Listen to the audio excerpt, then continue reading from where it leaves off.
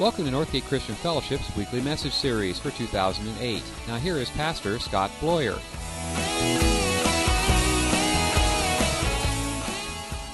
So as we continue in our series about fear, and as we talk about being hurt, I had to really think about this. I thought about the movie clip in Jaws. And that's real close, right? Fear of being hurt. Jaws. That's like being eaten by hurt. I don't know. But it was one of those things where I was thinking in the movie Jaws, there's this scene where the guys are sitting around the table and they're comparing scars. You got the one guy who's like, I got this, skateboarding. And the other guy's like, I got this one. This is from a thresher shark. And this other guy's like, look, tooth, this is from a bar fight when I was, St. Patty's Day, 1912. All these kind of things. And they're talking. And eventually, Richard Dreyfuss grabs his shirt and he opens it up. And he goes, Marianne Moffat, 5th grade, she broke my heart, right? I thought it was great seeing. It's funny, but it's true. All these scars, we talk about all these physical scars, but the ones that hurt the most are the relational ones. They really get to you. They do. I believe they do the more damage. And we don't show those scars, at least outside of us, but we do in the way we treat people, in the way we have relationships, in the way we trust. Those are the ways that those scars come to the top. In fact, I was thinking about it. There was one point in time in the ministry I was a part of in Arizona where I had a family call me and they said, we think a young man from our church just committed suicide. And we think you need to, go check it out. And so our church was a larger church and I'll be honest, I didn't know everybody in our church. So I jumped in my car and I drove over there and I get to this neighborhood and the police have the street taped off and, they're talking about, well, yeah, we think he's dead. And so I walked up, I said, this may sound weird, but I'm a pastor from a church down the street and I heard about this young man and I wanted to know what the name was. And they started explaining and I didn't really know who they were. And so I gave them my card. I said, hey, if there's anything I can do, let me know how I can help. So I got my car and I went home. By the time I walked through the front door, my cell phone started ringing. So I answered it, and it was one of the officers. He says, I want you to know the family would like you to come and meet with them at the police station. I was like, well, I don't know this family. They said, well, they don't go to church, and they don't know what to do because they have to tell their 8th grade son that their senior son just committed suicide, and they want you to be with them. And I looked at my wife and I went, I said, okay, yeah, I'll be there. I hung up the phone and I went, what the heck am I going to do? What? I turned to Michelle. I said, start praying now. I looked at my kids. I said, start praying now. I got on the phone. I called my accountability partner. I said, really, really pray. Because these people are experiencing a hurt that I have no idea, that I can't understand, that I can't walk through with. I just can't, I don't know what to do. I showed up at the police station, and there's the mom and the dad, and, they're both just, let's be honest. They were in shock. Sat down, and I talked with them. I said, how are you doing? She's like, I don't know. I said, okay, that's fine. She said, I'm mad. I said, really? Who are you mad at? She goes, I'm mad at God. I said, that's okay. He's got big shoulders. He can handle it. She just kind of looked at me. She was like, I've never heard that before. I said, then someone didn't tell you the truth. Because you got to understand, one of the things that when we walk through our hurt and we deal with our damage, that is when he is the strongest. Because it's not about us. We can't do anything with it. I walked through with this family. I was there when they told their younger son. I ended up being part of their family. Let's be honest, it was a God thing. Working through a pain and suffering, I ended up being part. I spent the next 2 weeks with this family. I did their son's funeral. I got to spend a day at the high school he attended to by doing counseling. They had me a part of the counseling team that went into the school. God used that moment of hurt to do something amazing. As I was doing his memorial service, I'm sitting there thinking, God, you are incredible. I didn't know this family. I didn't know this boy. But yet I'm sitting here talking to hundreds of his friends from his high school. And at the end of the service, his mom looked at me and she says, you need to tell him about Jesus. And I kind of looked at her, and in my mind I'm going, do you know him? because I didn't know. It's amazing what God does with hurt. And it kills me to this day that we're so afraid of it because of what it does to us. And you know what? Let's be honest. It hurts. It's damaging. It scars us. But on the far end, we don't know what God can do with that. We don't know. Some of you are sitting here in this room and you've had trouble with relationships, maybe divorce. Maybe you've had an issue where you've been hurt physically, emotionally. You don't know what God's going to do with that. You know, there's a story of a young man in the Old Testament. Same thing happened to him. Same thing. He was hurt to no end. I mean, if you read through the Old Testament, there are times and times again where you have people being hurt and things work out differently. So what I'm going to ask you to do is I'm going to ask you to walk through this story with me. It's a story of Joseph. You may have heard it if you grew up in church. Maybe you heard the story of his coat of many colors. And he had this, he just had a sweet outfit. He's just like, he didn't have to go to one of those shows where they taught you how to dress. He's like, he had the coat of many colors. He walked in and said, I'm styling. Okay, it's one of those things. But there's more to this story. So if you would, turn with me to Genesis chapter 37. In Genesis chapter 37, it begins the story of Joseph. It starts by going through the place of showing exactly what is going on in his life. What is going on with his family? What is going to happen when it comes to his hurt? So if you have one of the Bibles that's on the chairs around you, it's on page 38. That's where it starts. If you have your own Bible, go to the very first book of the Bible and go, I'm there. Okay, and turn to chapter 38 or 37. And it says this, Genesis chapter 37, verses 1 through 4. I'm reading from the New Living Translation. And it says, so Jacob settled again in the land of Canaan where his father had lived. This is the history of Jacob's family. When Joseph was 17 years old, he often tended his father's flocks with his half-brothers, the sons of his father's wives. Yeah, her name, and then her name. I played football, sorry. But Joseph reported to his father some of the bad things his brothers were doing. Does that not a younger brother make? Right? I'm gonna tell. Right? So it goes on. It says, now Jacob loved Joseph more than any of his other children because Joseph had been born to him in his old age. So one day he gave Joseph a special gift, a beautiful robe. But his brothers hated Joseph because of their family's partiality. They couldn't say a kind word to him. Okay, this is the picture. We have all of these boys that are working for their father, and the youngest is dad's favorite. And he's got the special clothes, and he's given the easy jobs, and he's just kind of walking. So all these half-brothers are like, if he comes near me, I'm knocking him out. I'm going to share the love of Jesus with a lot of force. You know what I mean? And so they've got this going on. So this whole thing is going on. So eventually the rage and the hurt and the emotions boil to the point where Joseph goes to meet his brothers and they go, you know what? I'm done with this. Let's kill him. Let's kill him. I am sick and tired. You know what? We'll kill him. We'll make it look like an accident. An animal did it. And we'll be done with him.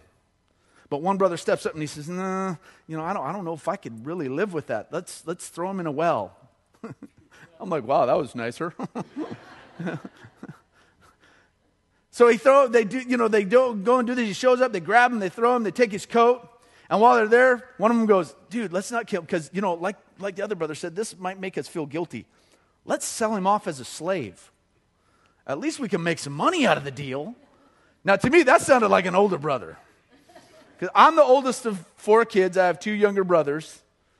That's what I'd be thinking. If I'm going to go through this, let's make a little cash off it, right? So they go through this and they sell him off as a slave. Look at what it says in Genesis 32, 23 through 28.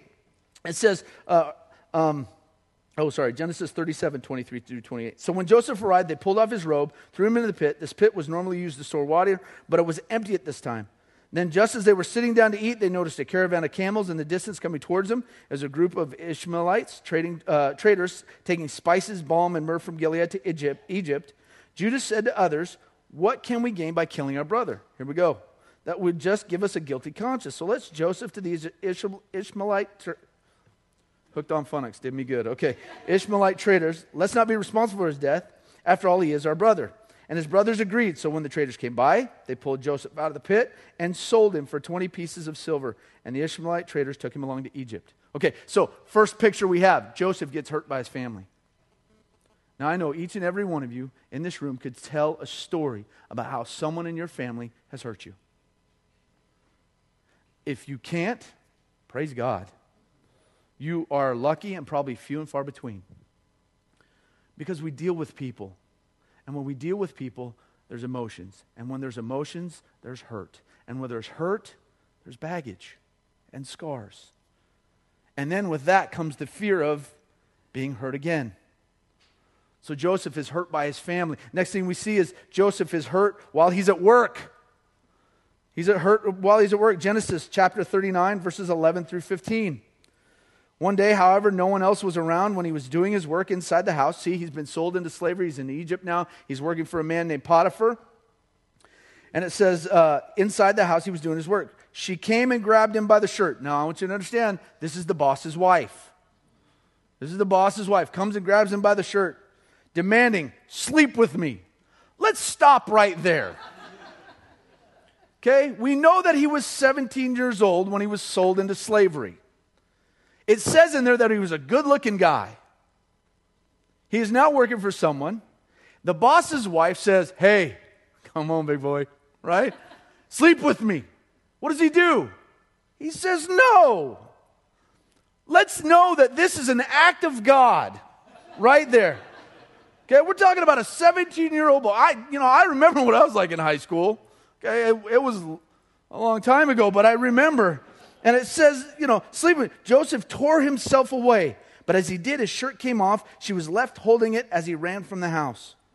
When she saw that she had his shirt and that he had fled, she began screaming. Soon all the men around the place came running. My husband has brought this Hebrew slave in here to insult us, she sobbed. He tried to rape me, but I screamed. When he heard my loud cries, he ran and left his shirt behind with me. Okay, he was hurt at work. Now, he was hurt doing the right thing at work. Joseph ran away. Joseph didn't do what most people would expect him to do, especially if you've watched daytime soap operas. Days of Our Lives, right? He ran away, but he was still hurt by it. In fact, it says that Potiphar, his boss, got so angry that he grabbed him and threw him in jail. But if you go on and read in there, it says that Potiphar was also in charge of the jail he was in. And Potiphar put Joseph in charge of the jail. Now, it caused me to think, did Potiphar really believe what his wife said? Because Joseph was hurt by his work. Joseph still ended up in jail. He was doing the right thing. I know there are many of us that will say, well, I was doing the right thing and I still got hurt, so it's God's fault. We got to walk through that. We got to look at that. He may be leading us that way. You may have not come to the end of the road yet to find out what God's doing with it. I love the statement, it's really easy to get mad at God in the midst of the storm because you can't see the sun.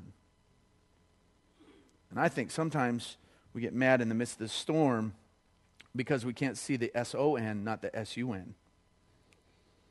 Because our eyes have gone off the sun and gone on to the problem, gone on to the storm.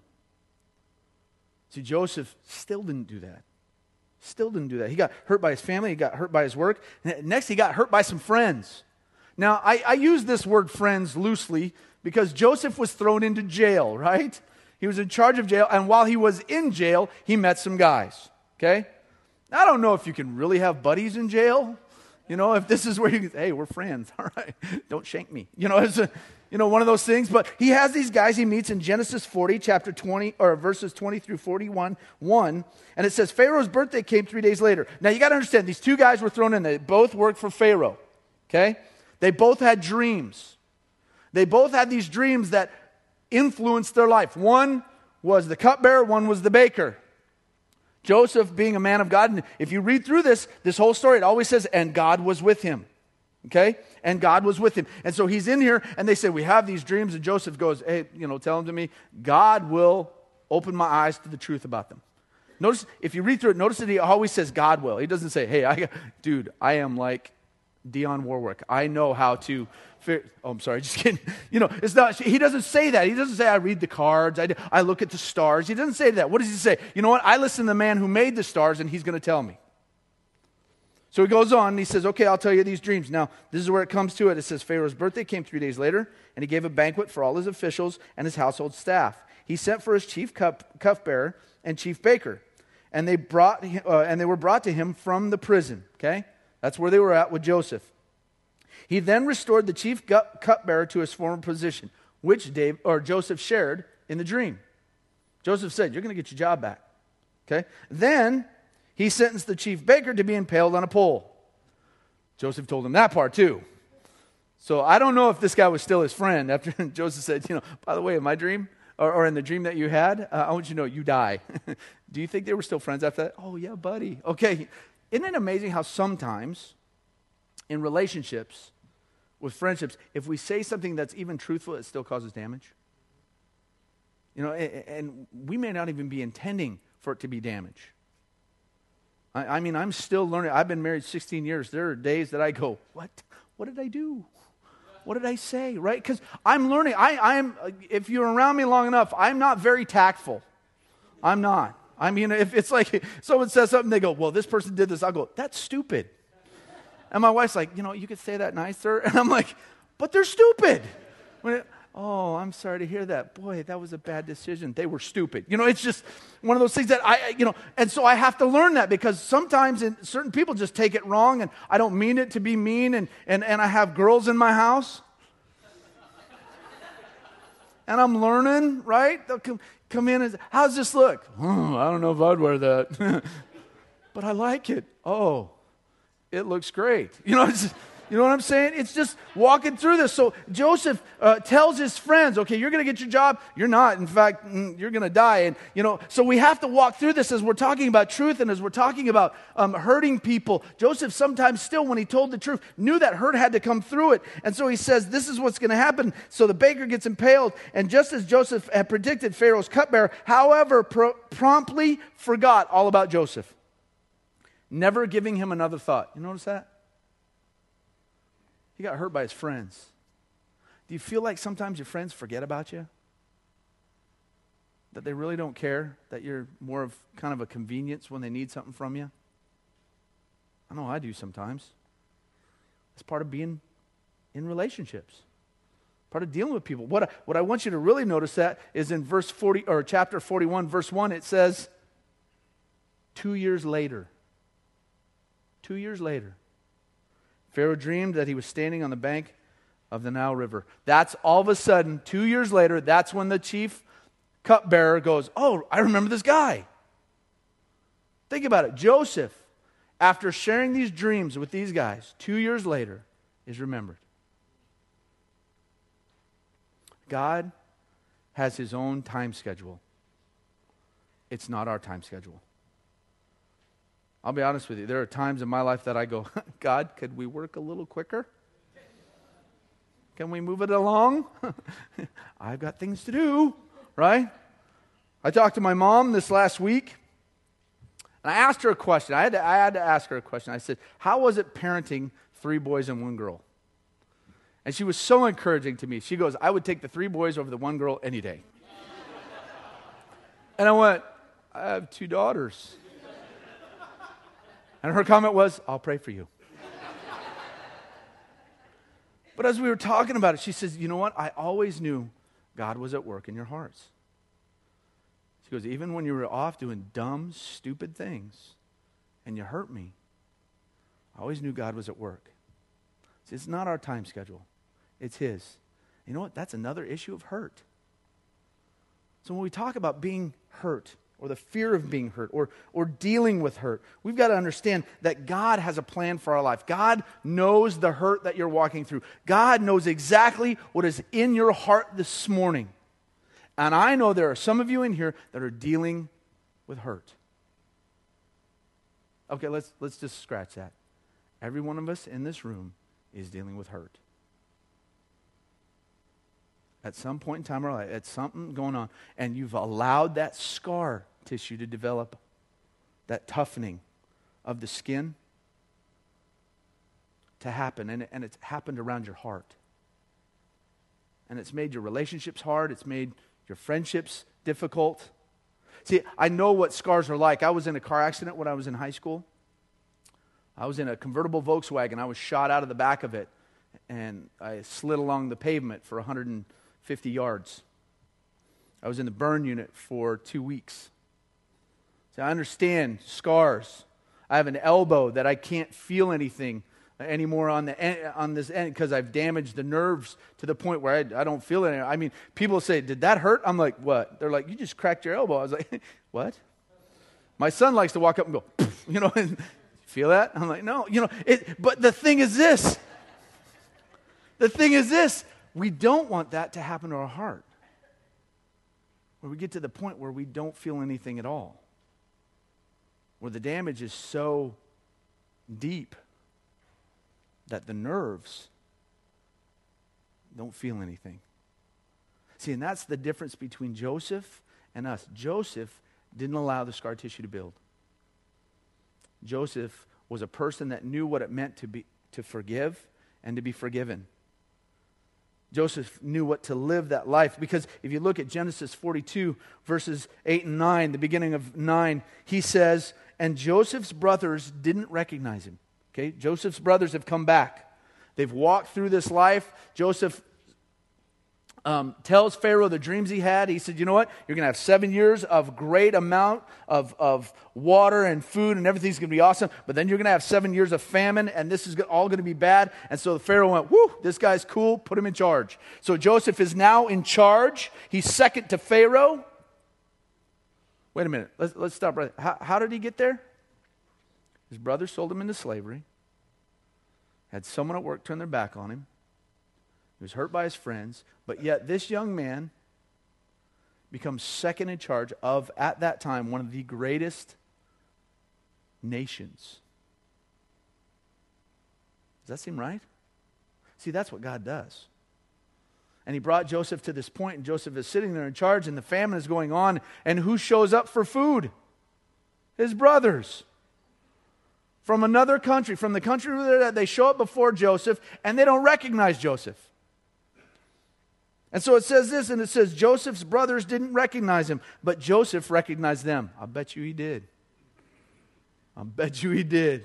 I bet you it wasn't real hard for him to go, those little, yeah. Jesus, right? What does it say? And he remembered the dreams he had many years before. See, the dreams that he had many years before was that they were to be bowing down to him. And here they are, standing before him, begging for food, bowing down before him. Now, I know what would happen in the story if I would have been in charge.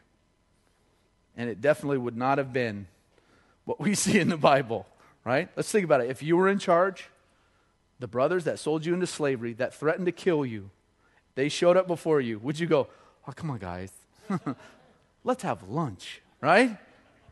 I mean, let's be honest. Some of you are going, "Oh, yeah, I would." Liar.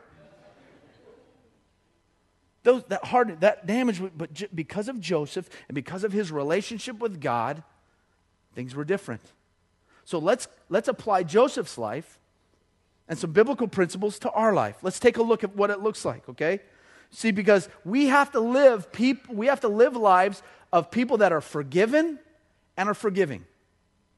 Because we're going to be hurt. It's going to happen. The fear should always be there. Let's be honest. We don't want to be dumb walking into a relationship going, "Hey, okay, I know if you're going to stab me in the back, it's all good," right? We don't want to walk, but we want to know that in any point in time, we need to be living a life of being forgiven and forgiving. I read this statement Thursday. Andy Stanley was at he's a pastor down south, and he's in charge of this large church, and he was at this leadership conference, and he says this. He says, "If you're a leader, you've been hurt. If you're a leader, you've been hurt. But we should never carry with us into the future the hurt from the past." Let me say that again. If you're a leader, you've been hurt. But we should never carry with us into the future the hurt from the past. Joseph is a great representation of that statement. Our lives should be a representation of that statement. So let's take a look at Joseph's own story and compare it to ours, okay? So Joseph then gives back his brothers their money. They show up, they want to buy money or buy food, so they buy the food, and so Joseph gives back them their money. He hides it in the bags full of food. And the brothers take the bags and they leave, and as they're leaving, they open up the bags, and one of them goes, "There's money in the bag. I didn't put it there. Why is the money there?" The other brother turns to the other one and goes, at least in my mind, I could see him go, "Ooh, you stole," this whole thing's going on. But Joseph's the one that gave him the money, because if you see what happens when they return in Genesis chapter 43, verses 23, the man that is in charge of Joseph's money, in charge of Joseph's area, it says this: "Relax, don't worry about it. The household manager told him, 'Your God, the God of your ancestors, must have put it there.'" Now, let's stop right. This guy doesn't even believe in the same God as them. But he says, "Your God must have put it there, because we collected your money, all right." Then he released Simon and brought him out to meet them. Okay? Joseph didn't repay the damage that was done to him by doing something mean. He gave them back their money. He could have kept it. He could have said, "Oh, I worked for this. What about the money they sold me for?" He didn't do that. So, how do we do this? How do we compare to our life? You know what? God gives you eternal life. And let's be honest, God could easily say, "You've hurt me." Jesus easily could say, "You know what the damage you've done to my life? Because of who you are and what you've done? Do you know the pain that I've suffered?" Jesus could say that easily. But God says, "No, you know what? I'm going to give you eternal life." In fact, in Matthew 19:29, it says, "And everyone who has given up houses or brothers or sisters or father or mother or children or property for my sake will receive 100 times as much in return, and they will have eternal life." That's a relationship with Him. Next thing is this with Joseph. Instead of throwing his brothers out on his ear and getting rid of them, what does he do? Joseph throws them a party. Joseph throws them a party. In verses 32 through 34 in chapter 43, it says, "Joseph ate by himself, and his brothers were served at the separate table. The Egyptians sat at their own table because Egyptians despised Hebrews and refused to eat with them." Eat with them. Whew. Man, that was a bummer. Joseph told each of his brothers where to sit, and notice what it says, "And to their amazement, he seated them in the order of their ages. From oldest to youngest, their food was served to them from Joseph's own table. He gave them the largest serving to Benjamin, 5 times as much as to any of the others. So they all feasted and drank freely with them." See, again, we have a man who has been hurt, who has been damaged through years, has been in jail, been left behind. He could have said, "You guys, here, take your corn, go. I don't want to see." He has a party for them. He feeds them from his own table. Notice what it said was Egyptians and Hebrews didn't eat together. But yet this Egyptian leader, Joseph, is feeding his brothers. Benjamin is the youngest. Benjamin is the only one of the brothers that's his blood brother. See, remember, all the other ones are half-brothers. Benjamin is his real brother from same mother. And it says they fed him more. So how can we compare that with us? God celebrates His relationship with you. God celebrates. In fact, in the New Testament, in Luke 15:32, in the prodigal son, which is a picture of you and I walking away and coming back, it says we had to celebrate this happy day. For your brother was dead and he has come back to life. He was lost, but he is now found. You know, God celebrates our relationship with Him. God loves us so much that He sent His Son to die for us. I mean, God thinks way differently than us. He didn't say, "You know what? You mess with me, you mess with the bull, you get the horns," right? That was a statement I heard growing up with my dad. "You mess with the bull, you get the horns, son." You know what I mean? God didn't do that. He said, "I love you. Let's celebrate. You've come back." How many of you in this room are waiting for that celebration of someone in your family? Maybe it's your own. Maybe you're just sitting here going, "You know what? I've been hurt. I don't know what." But God celebrates your relationship with Him. Joseph gave them his identity. Genesis chapter 45, verse 9 through 11, it says, "Hurry, return to my father and tell him, this is what your son Joseph says. God has made me master over all the land of Egypt. Come down to me right away. You will live in the land of Goshen, so you can be near me, have your children, your grandchildren, your flocks, your herds, and all that you have. I will take care of you there. For there's still 5 years of famine. Otherwise, you and your household will come to utter poverty. See, Joseph says, you know what? He finally reveals himself to his brothers. He says, it's me, Joseph. And if you read through the story, Joseph's brothers go, huh? It's me, Joseph. Don't hurt us. Right? In fact, they bowed down. They're like, oh, have mercy on us. Because they know Joseph could go, kill him. But he doesn't.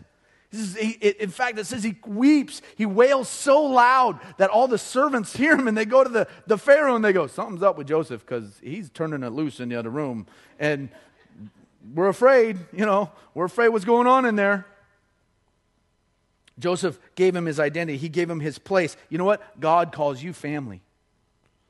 God calls you family. John 1, verse 12 says, but to all who believed in him and accepted him, he gave them the right to be children of God.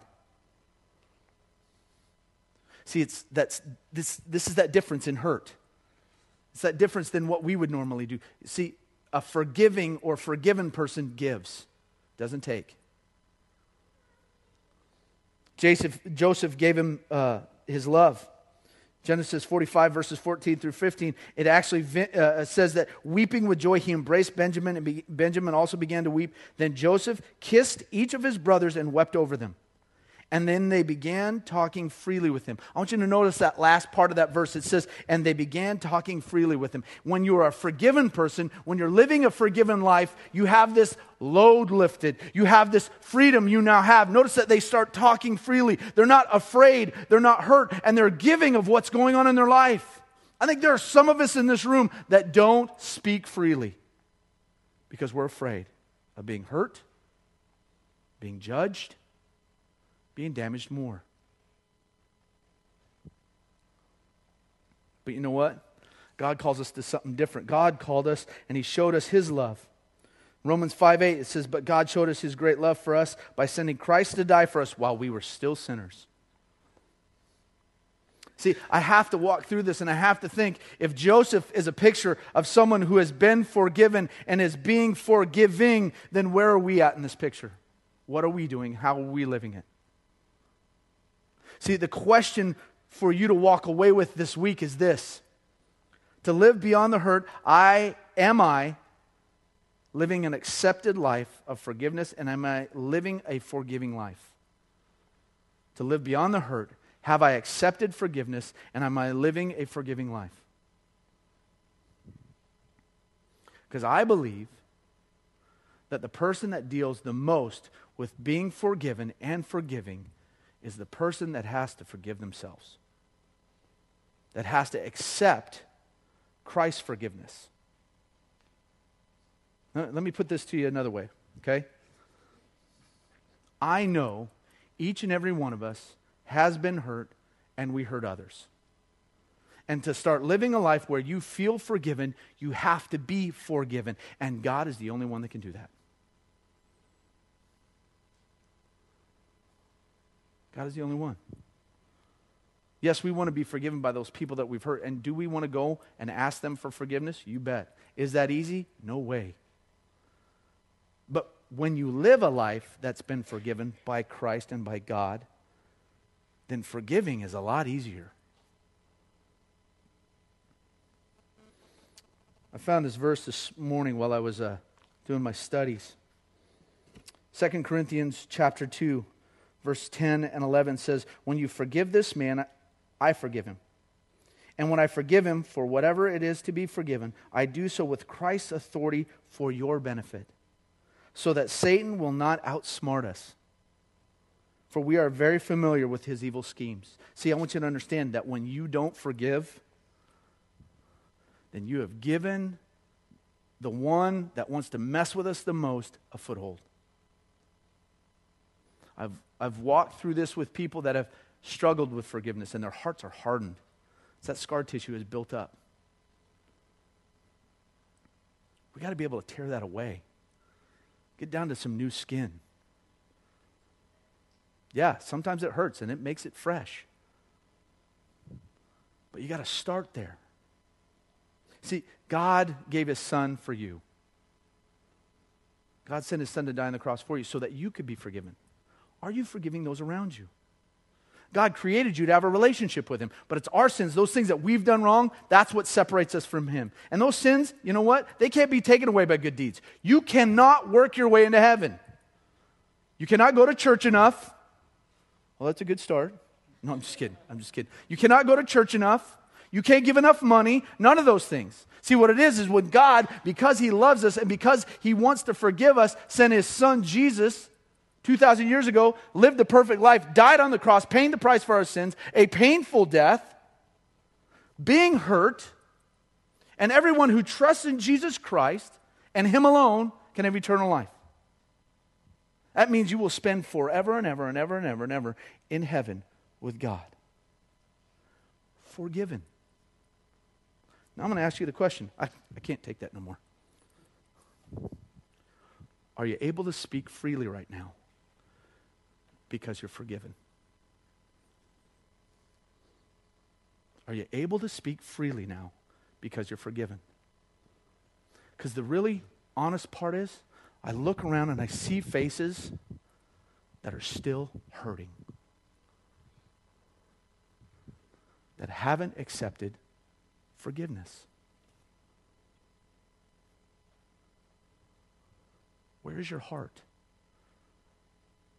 Where's the scar tissue at? How much damage has been done that you can just sit there and go, no more, I don't trust anybody. God loves you. And he wants to have a relationship with you. I'm going to ask you all to close your eyes, bow your head. Thank you for listening to this week's message. We trust that you'll join us again soon for another uplifting message from Northgate Christian Fellowship, located in Benicia, California.